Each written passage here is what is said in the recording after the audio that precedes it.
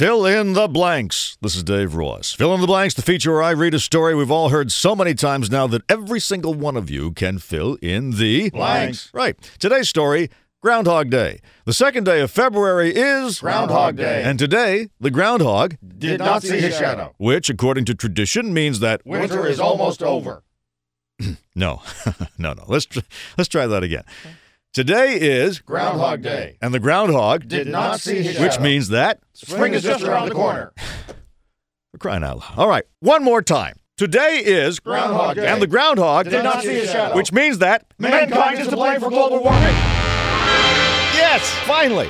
And that means intensified droughts, more extreme heat waves, and that spring is just around the corner. Yes, only this time in Greenland. Yes, and permanently. Right. According to most scientists, the one spot on Earth where global warming is not a factor is the White House. Because that's the one place where everyone watches the Hallmark Channel. As for the rest of us, in 50 years, we'll all be driving a puny little hybrid car. Shaped like a slug. Right, because it leaves behind less greenhouse gas. Only a little slime trail. And with everyone driving tiny cars, it means that in the future, the only way to prove your manhood on the way to work will be to sire a love child. Which, of course, will lead to overpopulation and a further rise in sea level. Yes, exactly. However, on the bright side, a higher sea level should wash away all the slime trails. That's right. Now this. This is Dave Ross on the CBS Radio Network.